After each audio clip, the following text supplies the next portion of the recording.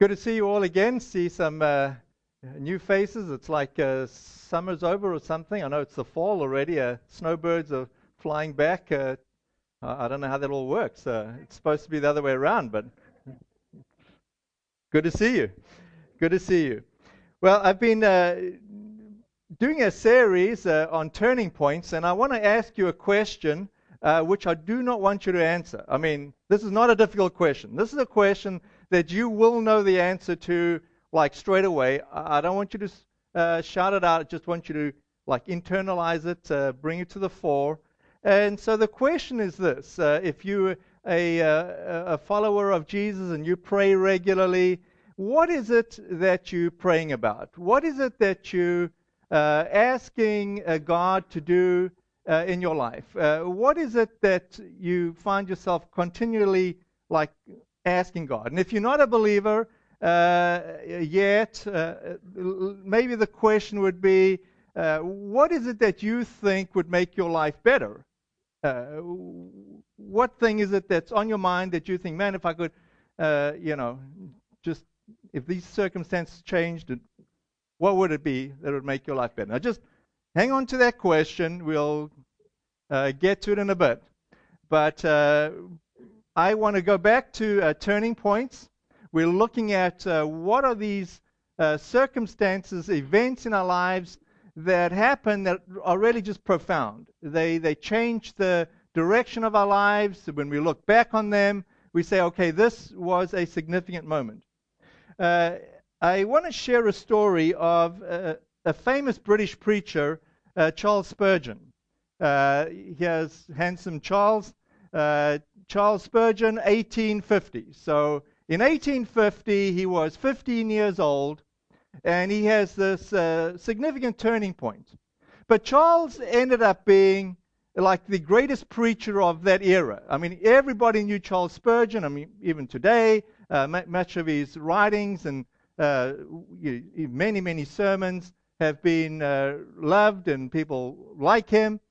But Charles's grandfather was a preacher outside of the Church of England, and Charles's father was a preacher outside of the Church of England.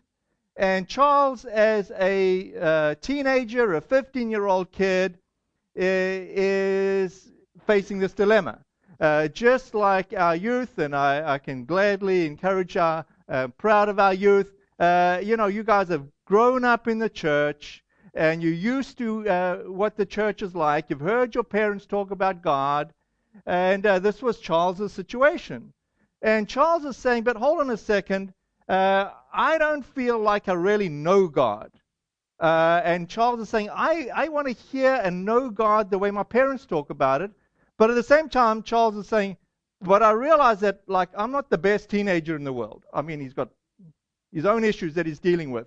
And he's feeling like that's preventing him from connecting with God. So anyway, one winter day, it's really cold in England, and it's snowing, and it's Sunday, and Charles, being the good teenager he is, he's heading off to church, probably to listen to his dad preach. I don't know. But because it was so cold and miserable, he stops at the first church that he finds on his way, and it happens to be this rinky-dinky little Methodist church, and there's hardly anybody inside the church. There's just a few people. And to make matters worse, the pastor is actually not preaching that day. They got some other, old guy that's filling in, and Charles walks in, and the guy's preaching out of Isaiah. He's just got like one verse that he's preaching on, and this is the verse. It's Isaiah 45:22. It says this: "Let all the world look to me for salvation, for I am God, there is no other." That's the text, and Charles, being the great communicator that he was, I'm not going to tell the story. I'm going to read Charles's account of his turning point. So bear with me, because it's Old English, and I'm not really good at reading, period, and reading Old English. So stay with me. But Charles loved to tell his story. He says, talking of the preacher, he says, He did not even pronounce the words rightly, but that did not matter. There was, I thought, a glimmer of hope for me in that text. The preacher began thus. This is a very simple text indeed. It says, look. Now, looking don't take a great deal of pain. It ain't lifting your foot or your finger. It's just look. Well, a man don't need to go to college to learn to look. You may be the biggest fool, and you can look. And then Charles says, and the guy kind of rambled on for 10 minutes, just spinning this thing out. And he says then, finally, he looked at me under the gallery, and I dare say, with so few present, he knew me to be a stranger. Just fixing his eyes on me, as if he knew my heart, he said, young man, you look very miserable. This is not seeker-sensitive preaching. This is just... And Charles says, well, I did. But I had not been accustomed to have remarks made from the pulpit on my personal appearance. However, it was a good blow. Struck me right home. He continued. And then the preacher says, and you will always be miserable. Miserable in this life and miserable in death, if you don't obey my text. But if you obey now, this moment, you will be saved. Young man, look to Jesus. Look. Look. Look. You have nothing to do but to look and live. And then Charles says, I saw at once the way to salvation. I had been waiting to do so. And, I had 50 things going on in my mind, but all I could hear was the words look. What a charming word it seemed to me. Oh, I looked until I could almost have looked my eyes away. There and then the cloud was gone, the darkness rolled away, and in that moment I saw the sun, and I could have risen that instant and sung with the most enthusiastic of them of the precious blood of Christ and the simple faith that it took, and just look at him. So there you go. There's Charles' turning point, just like in the most ordinary, basic way, and really has a profound experience. I mean, he then goes on for the rest of his life as an incredible communicator. But he needed his own personal encounter with Christ. And that's what I want us to look at today, is another story, another biblical story. I've come up with the most inspiring sermon topic. I mean, you probably saw it. We've opened your bulletin insert. If you haven't, pull it out. You'll just see this is the winner of a sermon topic, the bad Samaritan. I mean, Bernadette came to me and said, Rob, can I put it in inverted commas? I said, whatever you want, Bernadette. Inverted commas. It's the bad Samaritan. This is the sermon topic for today. Because we all know about the good Samaritan. That's the story in Luke about, the Samaritan person that actually went out and did what others should have done, help somebody in need. But the most unlikely person is the person that ends up helping everybody else and becomes the good Samaritan. But for most of you folks that are familiar with the Bible, you're not familiar with the story of the bad Samaritan being termed that way. You prefer it being the lady or the woman at the well. But she was a bad Samaritan. So I'm just telling you the way it is, taking a cue from Charles Spurgeon. But it's a kind of a long story, so let me talk through the story, tell you the story. For those of you that are familiar with it, it'll resonate with you. And then I want to extract some parts out of that story which I think is relevant for us. But Jesus is going along with his disciples, and he has to go through Samaria. Well, he actually doesn't have to go through Samaria. Samaria, for those of you that don't know, were a group of people that were half Jewish. They had married outside of the faith, a Jewish person, and so they were half Jewish. And from the Jewish standpoint, they were like a people group you don't want to mix with. They were like less than, they were outcasts, they were people that had violated the Jewish commands to only marry within the faith, and you just didn't mix with them. They were Samaritans. They were like those people. And so Jesus, whether, he was like divinely inspired and knew that he was going to have a divine appointment, or whether he was just going along because he wasn't particularly worried about tradition and what everybody else thought, but he decides he's going the shortest route. He's going through Samaria, and that's the way that's the day. So it's hot. Jesus is tired. He's thirsty, and he's hungry, and he sends his posse of disciples down to town and says, "Go get something to eat." And he hangs out at the well. And while he's hanging out at the well, a woman shows up to draw water. And this creates like an awkward moment, because a woman shouldn't be out there in the middle of the day. It's not the right time, and it's not the right thing from society's standpoint to be hanging out and speaking to a woman, especially a Jewish person or a Jewish rabbi. Speaking to a Samaritan and a woman wasn't the done thing. But again, Jesus, not being necessarily a respecter of strange traditions, he was a respecter of people and loved people. Jesus engages this woman in a conversation.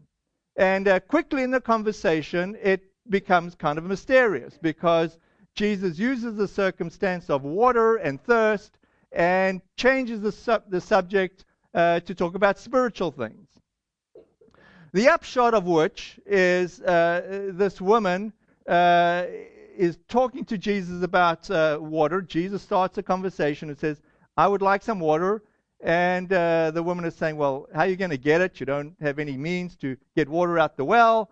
And Jesus sort of doesn't answer a question. He kind of just moves on and says, "By the way, you should be asking me for water. And if you did, what I'd give you is like living water. It just bubbles up. It's just nice. It doesn't go off." And it's like kind of a little mysterious. And she's like, "Okay, so that sounds cool, but like, how would I get it? And you don't have the means." And then Jesus, like, again, just sort of out of context, says, "Well, go get your husband, and I'll tell you all about it." And she's like, "Well, that's kind of awkward because I don't have a husband. I'm living with this guy." And Jesus says, "Yeah, you've actually had a whole bunch of husbands, and the guy you're with now, you're not living with him. I mean, you're living with him." And he doesn't like condemn her. He just like tells her the way it is. And in some ways, she's like, "Wow, how did you know that?" And then the dialogue keeps going, and finally Jesus says, "Look, I am the Messiah, the very person that we were talking about." And she's like so taken aback, she says, "Okay, well, let me run back to the village." She runs back to the village, tells the whole village that, "Hey, come out and see this guy. Maybe he is the Messiah. Now, come check it out for yourself." And so that involves a whole bunch of dialogue.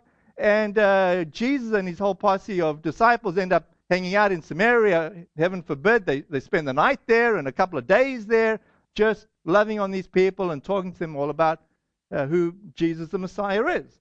That's the story. So this woman has this profound turning point with Jesus, which then ends up not only being a turning point for her, but for a whole village. Okay, that's a story. Let me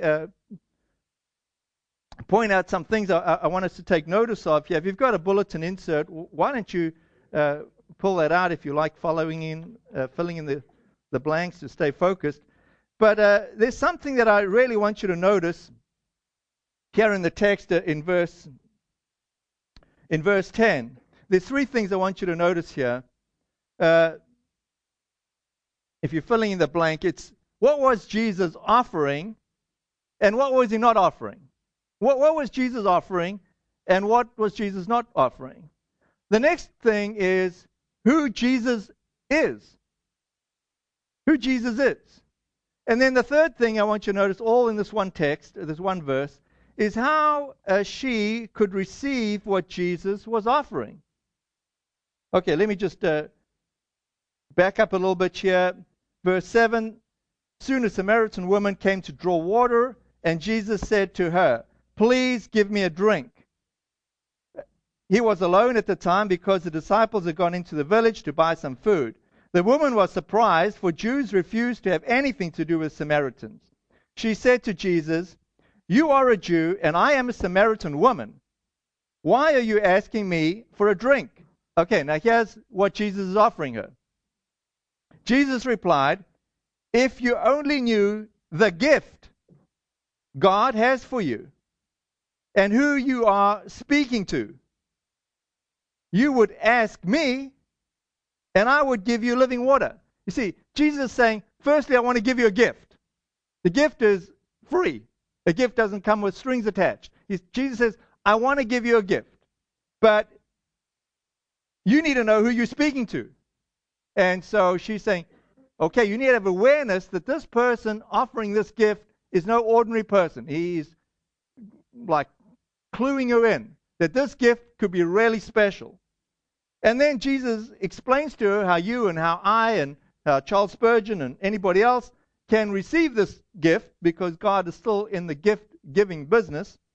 He says, you need to ask me. And then he says, ask me and I will give you living water.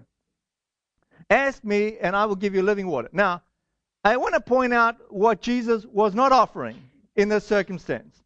Jesus does not come into town and realize, okay, they got a water problem, and okay, let's do a water project, and let's like pipe the water down to the village so that at midday it'll be really easy and convenient to have water anytime you like it. Or, hey, maybe we, get some engineers from the States and we go and drill a well and we put water down there. He's not offering that. Now, those are good things to do. He's also not saying, you know what? What you really need is some marriage counseling, lady. Let's sit down and talk a little bit about marriage. Marriage counseling is a very good thing, but that's not what Jesus is offering. He's not even offering a Bible study. He's not saying, woman, look, you got your facts kind of mixed up. Let me do a Bible study, a good thing. But what Jesus is trying to do very quickly is saying what you need is the best thing. You need living water. You need something that is going to help you dramatically. And what is going to help you is something totally internal. It's not about the water. It's not about the difficult circumstances or the heat. What Jesus is saying, the most important thing that you need is living water. If you get this living water, somehow or other, you will be able to be self-sustained. You will have self-contentment. You will have the courage to face your day. You will have the strength to face your day. In fact, you'll even have a joyful day, despite the fact that you're a Samaritan woman living in an out-pokey town where everybody knows your business, where there doesn't seem to be any way it can change, and everybody knows about your living situation, and there's no way out of that place. You can experience joy. That's the point of what Jesus is offering the Samaritan woman and what he's offering you and I. That internally, if we connect with the love of Jesus, we can receive a lot. That's the gist of the whole story here. Now, of course, Jesus kind of explains this in a little bit more detail, and again, sometimes a little mystifying to us. But in verse 24, Jesus says to her, "For God is spirit. So those who worship him must worship in spirit and in truth." Again, Jesus just like cutting to the point. It's not like, okay, do we worship in Jerusalem, or do we worship here in Mount Garrison, or any other like biblical fact or debate or argument. Jesus is saying, get to the point. The point here is you need to be able to worship the living God. And to do that, it's not about like the building, or whether you're on South Street, or whether you should go to the other place which is bigger and more fancy, or it doesn't matter. Just like you need to connect with the living God in spirit and in truth, both. And if you get that, you get everything. And then Jesus in verse 26 also says to her, hey, listen, by the way, I am the Messiah. Now, just a little rabbit trail here for the sake of the few folks that are doing my theology class, because we're looking at how Jesus can be fully human and fully divine at the same time, and what are the consequences of that. And in this little chapter, we got both. In other words, the fully human side of Jesus is as follows. Jesus was hungry. Jesus was thirsty. Jesus got tired. Those are human attributes. Gods don't get hungry. Gods don't get tired nor thirsty. Very human. But at the same time, Jesus is fully God. He knew this whole lifestyle of this woman. He knew everything about her. And not only that, he tells her, I am God. I am the Messiah. I am Jesus. I am a total God statement. Now, the consequences of that we won't go into. All I'm trying to point out, fully human, fully God, simultaneously. Which leads into the second turning point. There's a second group of people which are dramatically impacted and have a total different turning point experience, and that's the posse of disciples hanging out with Jesus. They were aware of Jesus' humanity. They were just down to the village to go and find some food. Jesus was hungry. They come back with the food and they say, whoa, awkward moment. Jesus is hanging out with the wrong person, the wrong place, the wrong time. And they're like, okay, they got enough smarts to know that they shouldn't argue with Jesus. But they're kind of curious. It's like, this is weird. This is strange. But it's the fully God side that gets them. They say, okay, Jesus is onto something. This woman's responding. He knows a whole lot about her. And then when the woman's going back to the village to go and tell everybody and tell the village to come listen to Jesus, Jesus has a teaching moment with his disciples, which turns out to be a really important turning point for the disciples. And he calls them aside and he says, listen, guys, I want to tell you the secret of success, or the secret of getting joy. He said, for the woman, she really needs to get living water. Living water is the focus. But you guys, you know me. You're hanging out with me. I'm trying to teach you something. I want to tell you what's going to give you great joy. This will really, really lead to great joy. And it's sowing and reaping. Jesus says, if you tell people about me, it'll be extremely rewarding. And he says to them, not only that, there's lots of people that other people have told about the Messiah, about me.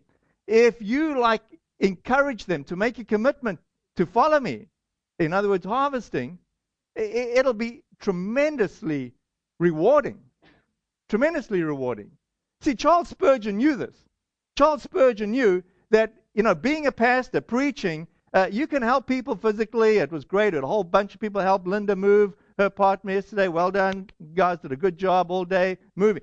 Good things. I'm glad we're a practical church which shows practical love, and I appreciate many of you that took your day out to help Linda move. But what Jesus is saying, and Charles Spurgeon knew, the real joy, besides helping somebody else in practical ways, that is joy in serving, no question about it.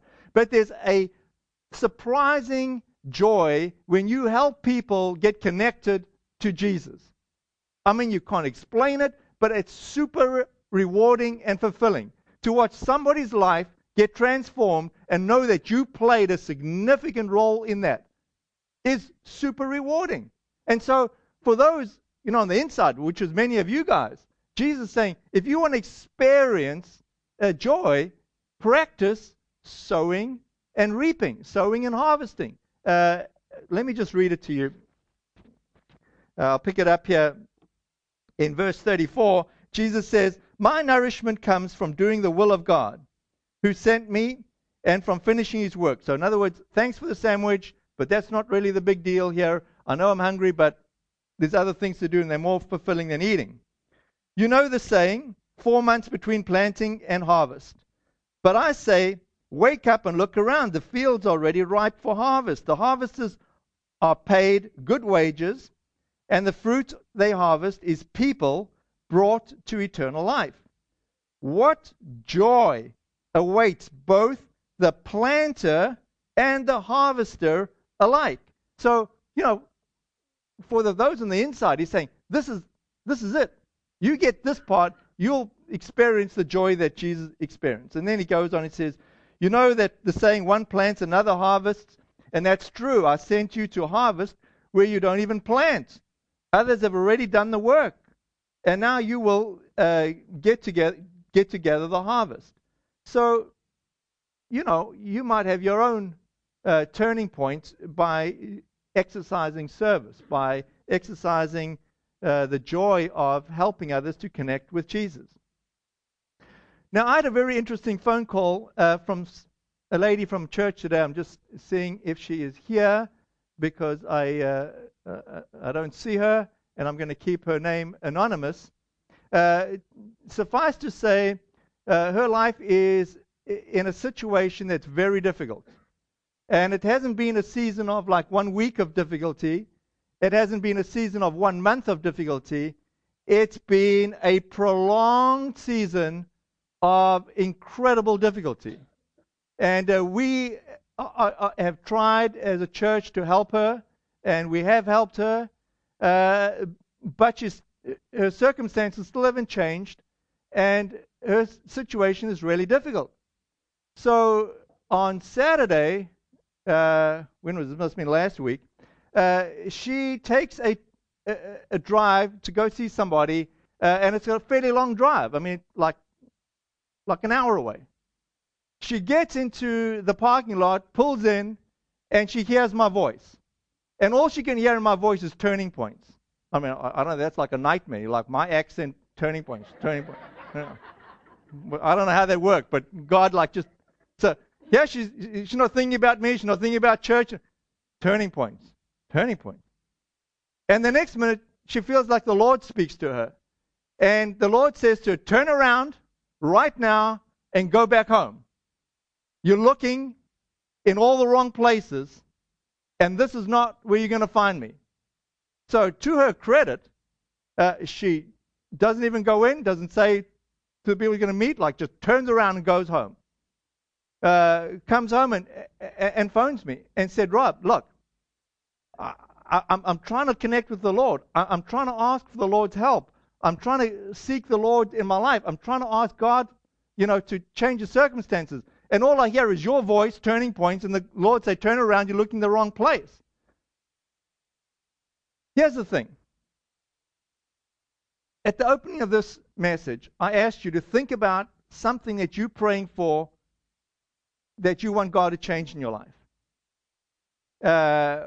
Or something that you think will make your life better. Now, I don't want to hear your answer, but I know from experience, from my own personal experience, that in 90% of the cases, like 95% of the time, we are praying for something external. We are praying, Lord, change that person. Lord, I need a new car. I need a job. I need a spouse or a companion, or fix my spouse, my companion, or whatever. We're praying for something outside, like 90, maybe 99% of the time. But like in a few cases, you actually pray this way: Lord, change me. Lord, just like help me. Lord, help me to connect with you. Lord, I need your joy, and I realize that somehow or other I'm the problem. Lord, can you fill me up? Can you strengthen me? Lord, I need a large dose of your love. Lord, my life is a mess. I'm feeling insecure. Lord, I need you. Can you connect with me? You see, this person driving in the car, the Lord is speaking to her and saying, turn around. You're looking in the wrong place.